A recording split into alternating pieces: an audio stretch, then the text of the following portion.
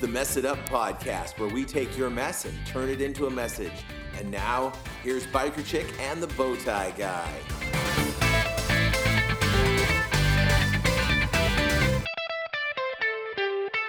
Hey guys, welcome to the Mess It Up podcast. I'm your host, the Bowtie Guy. We are here once again doing a show, and I've got my friend Mariah with me.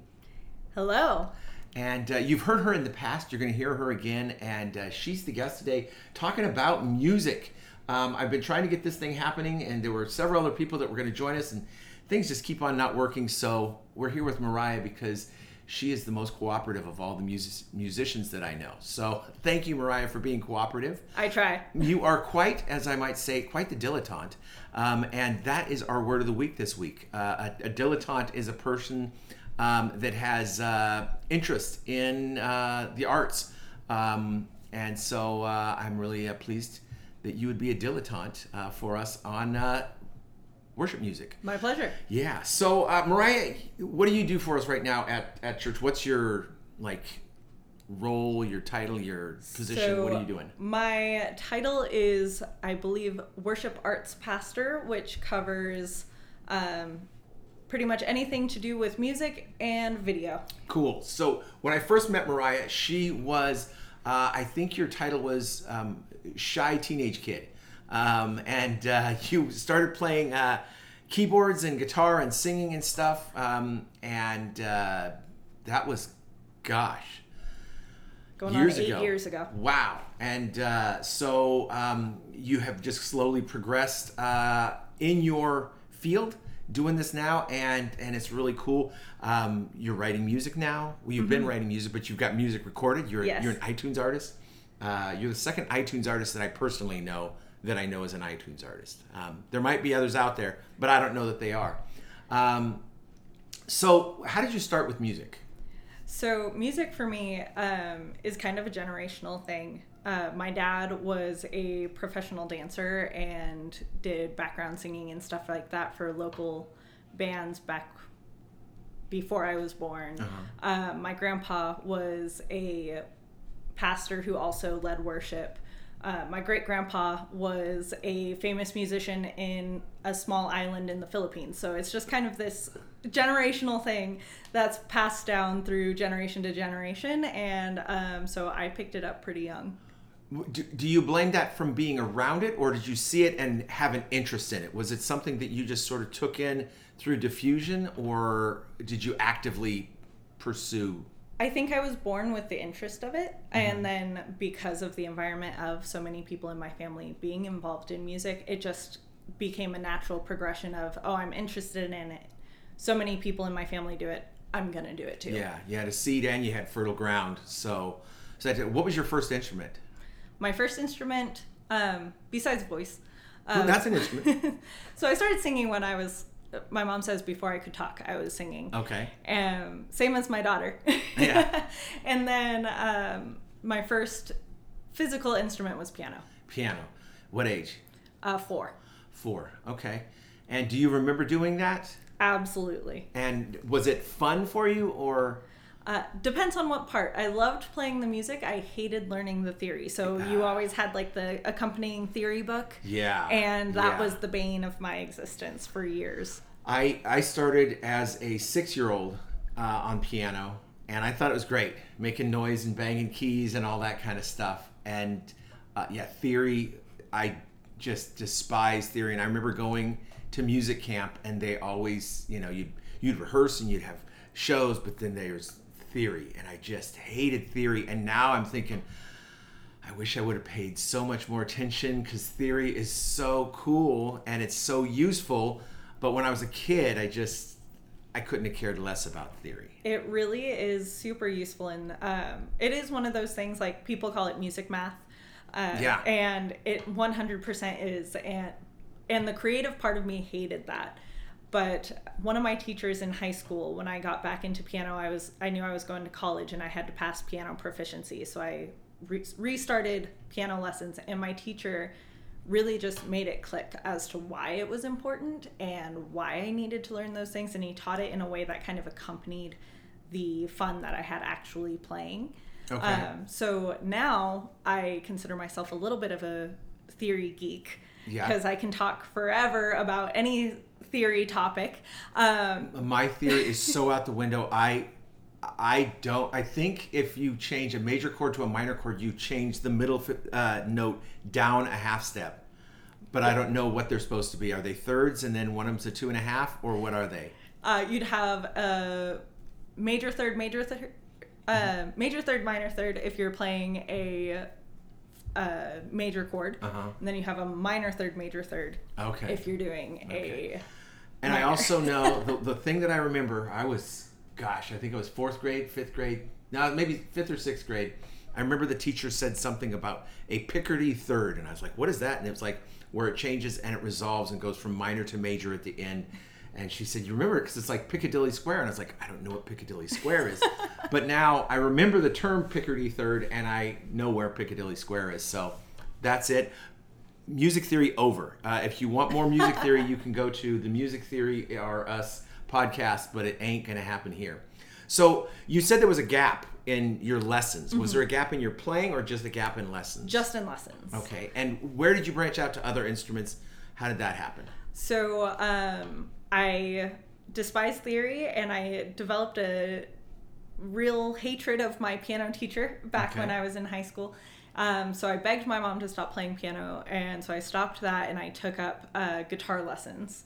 And so I started playing electric guitar, and my vision for myself was to become Abby from NCIS with the big boots and the dog collar and just rocking out on electric guitar. And that was like my high school vision of who I was going to be as an adult. I'm pretty far off from Abby from NCIS, so I kind of lost the vision there. But I just wanted to play more contemporary. I wanted to play things that were current rather than just playing classical music. Yeah, I was piano, and then the next year, so I started piano at 6, and then at 7 started violin, Suzuki violin, and my family didn't have music in the house other than, Pop would play some records every once in a while, and it was always country, which meant for Dad, Johnny Cash and Statler Brothers, and that was it, nothing else. Or classical stuff, and that was all I heard. So I didn't have an exposure to rock music. But when I got into upper parts of elementary school and definitely in junior high, everybody's listening to music, and I didn't know what they were talking about. I was super embarrassed and self-conscious about it, and so I just dove in to rock music. Became Joe Metalhead, and playing the violin, it just didn't work with Ozzy Osbourne. So I dropped the violin in junior high. I think I played through 8th grade, maybe into 9th grade, but picked up clarinet because clarinet was, cooler. It was cooler to be in the band than in the orchestra. And because I started in 7th grade, I knew all the music. I didn't have to learn how to read notes, so the teacher just let me go off and figure it out. So I taught myself how to play clarinet, and rose through the ranks very quickly in the band, and then found out the band is just a bunch of different geeks, and so I just dropped it all together. But that was the thing for me, was I wanted to play modern music. And my last piano teacher, I quit lessons in 9th grade. She was trying to get me modern music, and I remember she got me Pink Floyd, The Wall, and I'm trying to just play stuff, and it had just the notation for the guitar solos and everything. I was like, the songs are right, but it's not right. It's still just piano. And so I begged my parents to let me quit, and they told me I would regret it. And I do regret it because I played piano for 10 years and it doesn't show. I don't have 10 years worth of ability. But the weird thing now, I can't read music. After all that music reading, I can read it, but not fast. But my brain will just hear it. So if I sit at a piano and music is playing and I don't think, my hands will just do stuff.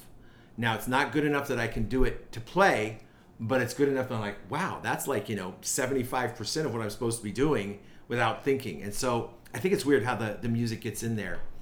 How do your hands do? Piano, guitar, other instruments? I play ukulele. Okay. Flute?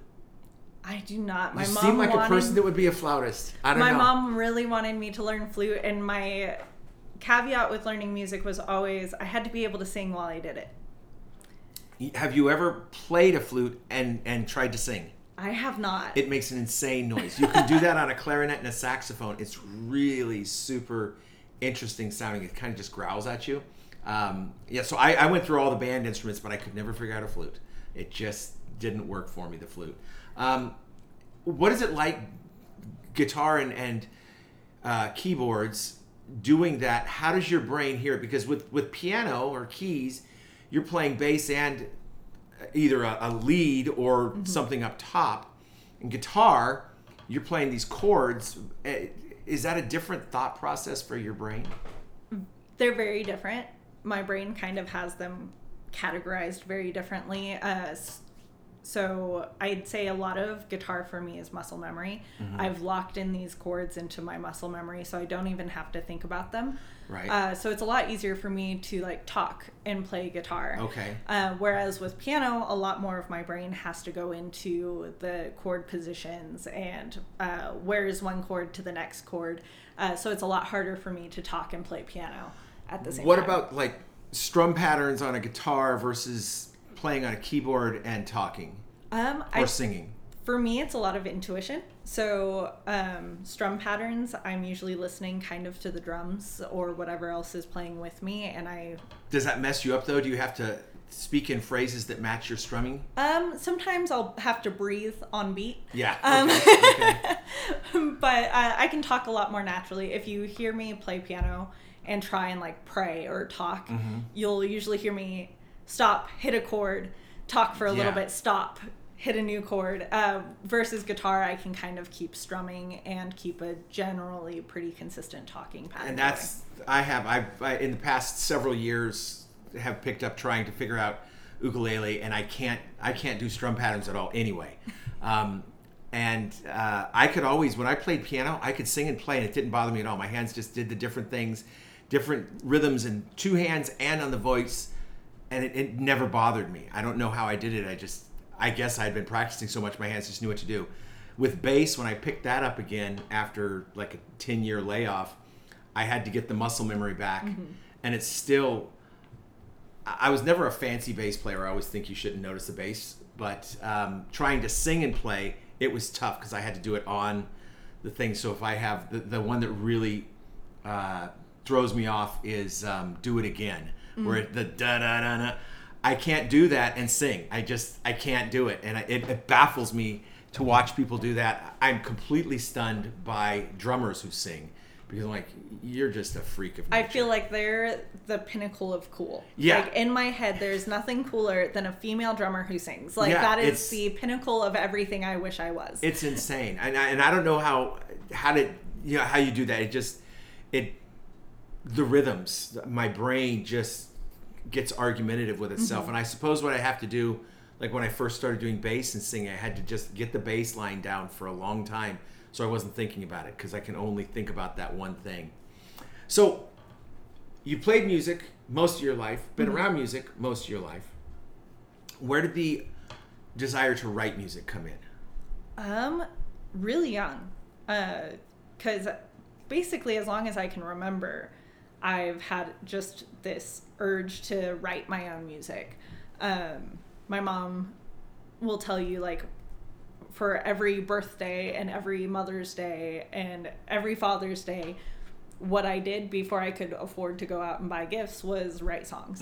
And it really, especially in my teenage years, was a big outlet for processing emotions. Okay. So, like, I guess you would consider it like poetry. Yeah. For a lot of people, they'll write poetry about the things they're going through. For me, it was writing songs. If I was in love with somebody, I wrote a song about it. And when he broke my heart, I wrote another song about it. So every boyfriend got two. Ladies and gentlemen, Taylor Swift. So what comes first in your head? The lyric, the melody, the chord progression? Or does it just depend? Sometimes it depends. Usually the concept comes first. So what is it that I'm trying to convey? Am I trying to convey something super happy? Am I trying to convey heartbreak? What is the emotion that I'm trying to get out? Which will kind of dictate the chord structure of what I'm playing, and from there I piece together kind of lyrics and melody. I write simultaneously together. Okay. Sometimes one comes first, but usually I'm writing pretty much simultaneously, which is sometimes hard because then I get into a roadblock of, oh, well, I can't go anywhere. Right. But then sometimes it's really helpful because I already have the whole thing all done. Yeah. Once the verse is done, the lyrics and the melodies are done, and I don't have to think about that again. So if you're driving down the road and something jumps into your head, it's more likely going to be a concept or a lyric, not a melody? Usually, yeah. Okay. And do you have on your phone little melody tracks where you just hum into it to try to remember something? I actually just went through my phone memos a couple weeks ago, and there were 124 of just fragmented songs. Yeah. Just one-liners or a verse or part of a chorus. And I went through, and some of them I was like, oh, that's really good. I need to save that and do something with it. And then a couple of them I was like, I think that's wasted space. We can let that one go away. That needs to go away. Yeah. Well, one of the ones that was not wasted space was a song called Many Voices, One Song. Tell me about who wrote this song, and then we'll give it a listen, and we'll come back and talk about the song itself. So this one was one that was born from a concept. I wrote Many Voices, One Song coming from the kind of overarching theme that I put in place for the worship arts ministry at RCA. When I took over in late 2019, early 2020, I came in and a lot of ministries kind of came under me. I kind of adopted the sound team, I adopted the live stream team, and so I had all of these different teams that all were just kind of doing their own thing. And I was like, but we're all working towards one goal. And so that was kind of the thing that I brought in, was the Many Voices, One Song was the theme that I had for that ministry of, you might be working on live stream, or you might be doing audio and visual, and I might be singing, but everything we're doing is for one purpose, and that purpose is to glorify God. So it was this theme of just unifying all of these branched out ministries to come under one purpose. Outstanding. Well, here's 90 seconds of it. You can catch this on iTunes. Where else can they find this? They can find this anywhere you stream your music. It's on Amazon, Spotify, pretty much everywhere. And listen, people, if you want to bless a musician, don't stream it. Don't think you can stream them enough to get them money. Buy the track, because there's no money in streaming unless you're, Metallica or Taylor Swift or something like that. But the rest of the people just starve. So here's Many Voices, One Song, and we'll be back on the other side to talk about it.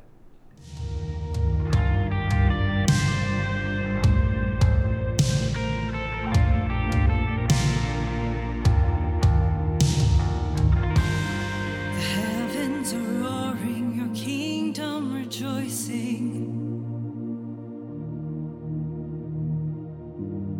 The angels are gathering to declare your name.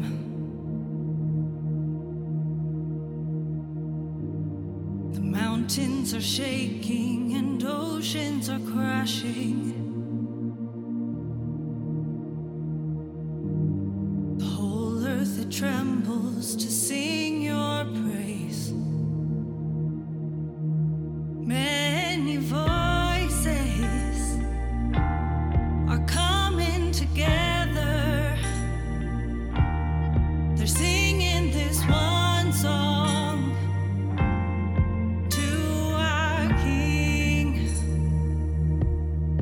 All of the saints and all of the angels, they're singing this one song to our King. We sing holy, holy, holy. All right, so there you go. Many Voices, One Song. I really like in verse 3 where it says, your people are shouting, your body proclaiming, your church is uniting. And I love the idea of the unity. Where did that come from for you? So I started with that concept of Many Voices, One Song, and what did I really want to say with that? And it really was, I wanted to give a place for anyone, no matter what you are, where you come from, who you are, that we're all called into this place of worship and glorifying God.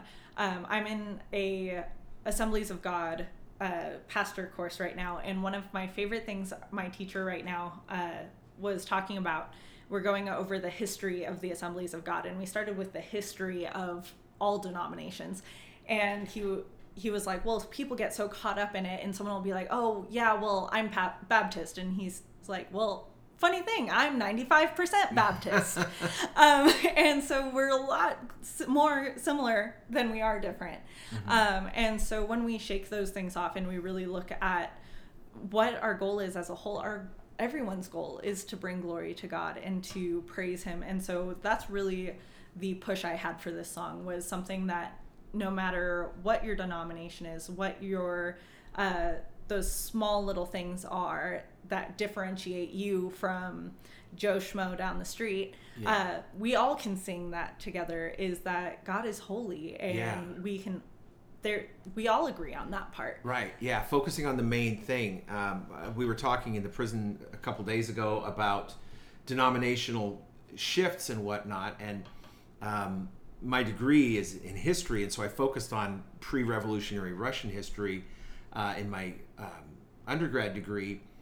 And the Russian Orthodox Church was born out of the Greek Orthodox Church, and they had a war, like a real war, not just people screaming, but people killing each other over whether to cross themselves with 2 fingers or with 3 fingers, because that mattered whether you were showing the risen Christ or not. And they were killing each other over it. It's like, how ridiculous is this that we get so caught up in petty squabbles? So I like that you focused on that. So with worship, what's the point of worship to you, as not as Mariah, but as a worship arts pastor? What's the point of worship? So I always tell people, worship is not the music. The worship is the state of being. So when I'm posturing myself in the state of being a worshiper, everything that I'm doing is with the goal of glorifying God. And so music just happens to be a portion of that.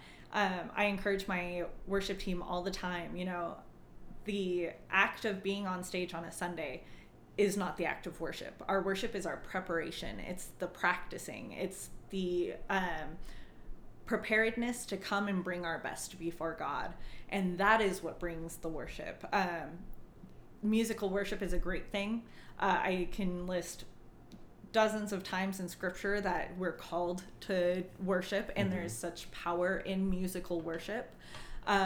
But worship itself, and that's something that I'm very passionate about, is so much more than just music. It's a posture. And as you're saying that, the word devotion comes into my mind, and I'm thinking about other places where we worship things. But you're so right. With church, people tend to make worship and music synonyms. Yeah. And they're not. They can both be part of each other, but they don't have. That's not the only thing that worship is. Absolutely. And I don't think we do enough worship. We, from the time I spent working at a church and watching people, that was one of my sadnesses or frustrations, was just the people who come in on Sunday to check off the box. And that's the home I grew up in. We checked off the box on Sunday, and we never did anything after that. And so what do you do as a worship arts pastor? How do you get people more into worship? Not just your team that you can work with and call and say, hey, Jimmy, I need you to do this, but the people, the congregation, how do you engage them? I think what I've found over the years is the best way to engage your congregation is to be authentic. People, whether they fully understand that they know it or not, they can sense when the person on stage is doing it for show or when they're doing it out of a place of genuine worship. And so I think the best thing you can do is just be real and be raw. So there's times that I feel kind of exposed when I'm doing worship, because, you know, I kind of bring the self that it would be if it was just me alone in a room with God. That's kind of the atmosphere I try to bring on stage. And so it's very exhausting because it's so emotionally vulnerable. But when I'm allowing that vulnerability to be very raw, people respond to that, and people see that, and I think it kind of stirs up a hunger of, well, I want that kind of relationship, and I want to experience that kind of worship. And so when you're doing that, people begin to imitate and begin to try and seek that same kind of relationship. Do you have a hard time with, because I know at your church there's 2 services. I had a friend one time, and his church had 5 services. I thought, how do you get up and do the sermon 5 times in one day? That's just difficult. What's different for you, that second service compared to the first service? Well, it used to be really difficult for me when I first started doing 2 services, because I had come from a church that we only did 1. And I was like, man, it really felt like second service, I was just trying to imitate first service. Right. And then I kind of touched on, you know, our practice and our preparedness is what brings our worship. And I realized, I was like, man, I've been worshiping to these same songs every single day this week. So what's one more service? Right. And so when I changed that kind of concept of, oh, well, let's do it again, to I've been soaking and marinating and worshiping with these same songs all week. It was just another time to worship with those songs. And do you find a different energy? Because I know when I've been in worship with 3,000 people compared to me in my car with the radio, I can have a song that I can sing on the radio all day long and be driving and it doesn't even affect me. And then I'm in with 3,000 people and I'm just weeping. Do you get that with more people with that energy? Do you get that? I've had it work both ways. I've had songs that completely wrecked me when I was by myself, that I did on a Sunday, and I was like, oh, we're going to have this amazing thing because I had this incredible experience with this song. And I go in and it's just dead. Yeah. And then I've also had times that I just hated a song and the pastor was like, I want to do it on a Sunday. I'm like, oh, I can't stand this song. And then I do it for the congregation and I'm like, oh, wow, I suddenly love this song. And it was so emotional and it was so powerful. So it's really funny how sometimes it's just circumstantial. Yeah. I had that experience where we did a song that I forget the name of the song, but it's I ran out of that grave. Glorious Day. Yeah, Glorious Day. And I was just destroyed by that. I was like, yeah. And then we did it that next week. I was like, we're doing this at CR, and we did it. And I'm like, what happened? That was just a song. It didn't happen. And it just like, and I don't know if that was me or if that was just the spirit was more, maybe the guy standing next to me was bringing more spirit but I just always found that interesting, how that is. And I guess that's why we just keep doing it, because we got to be ready to receive when that's happening. Always have Absolutely. the Wi-Fi on, just in case. So, where can people find more of your stuff? Okay, so they can find us on all streaming platforms under Hope United, or you can find us on Facebook at Hope United or Hope United Worship on Instagram. Excellent. Thank you so much. We didn't get to half of the stuff I wanted to, and I know you've got a heart out, so we're going to put a pin in this, but I'm going to right now invite you back for another show where we can talk more, because I want to get in more nitty-gritty of writing that we didn't even really get to talk about. But Mariah, thank you so much for doing this. There you go. That was Mariah Muncy, and thank you so much for doing that. It's a little bit odd. Thanks for checking out the Mess It Up podcast. If you've got any questions or feedback, please email info@messituppodcast.com. Don't forget to share with your friends, and we'll see you next time we mess it up. Support the show financially. You can go to our Patreon platform, which is found at messituppodcast.com. Click on the Become a Patron button, and that'll take you to that. Or you can do our text to give, which is you text the word MUM to 760-WALLS-CA, and that will help you out, taking you to our text to give.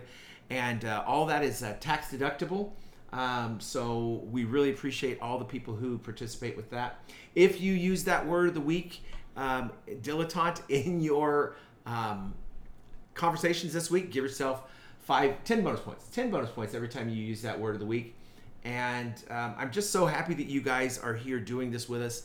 And if you've got ideas for the show, you can email them to me at bowtieguy@messituppodcast.com. You can reach me on my cellular telephone, my mobile, at 760-608-1942. Shoot me a text with an idea. I'm out of words of the week again. I've been getting some songs of the week, so that's helpful. But let me know if you got ideas or if you'd like to be on the show. We'd love to talk to you. And once again, we can't do any of this if it weren't for you guys. So share with your friends, post it on the social media networks that you belong to. Give a listen to that song, Hope United. Buy the song. Help support the worship ministry at Mariah's church so they can do some more recording. She's in the process of getting a second song recorded now. So that's exciting. And I guess there's nothing else to do but to say we'll see you next time we mess it up.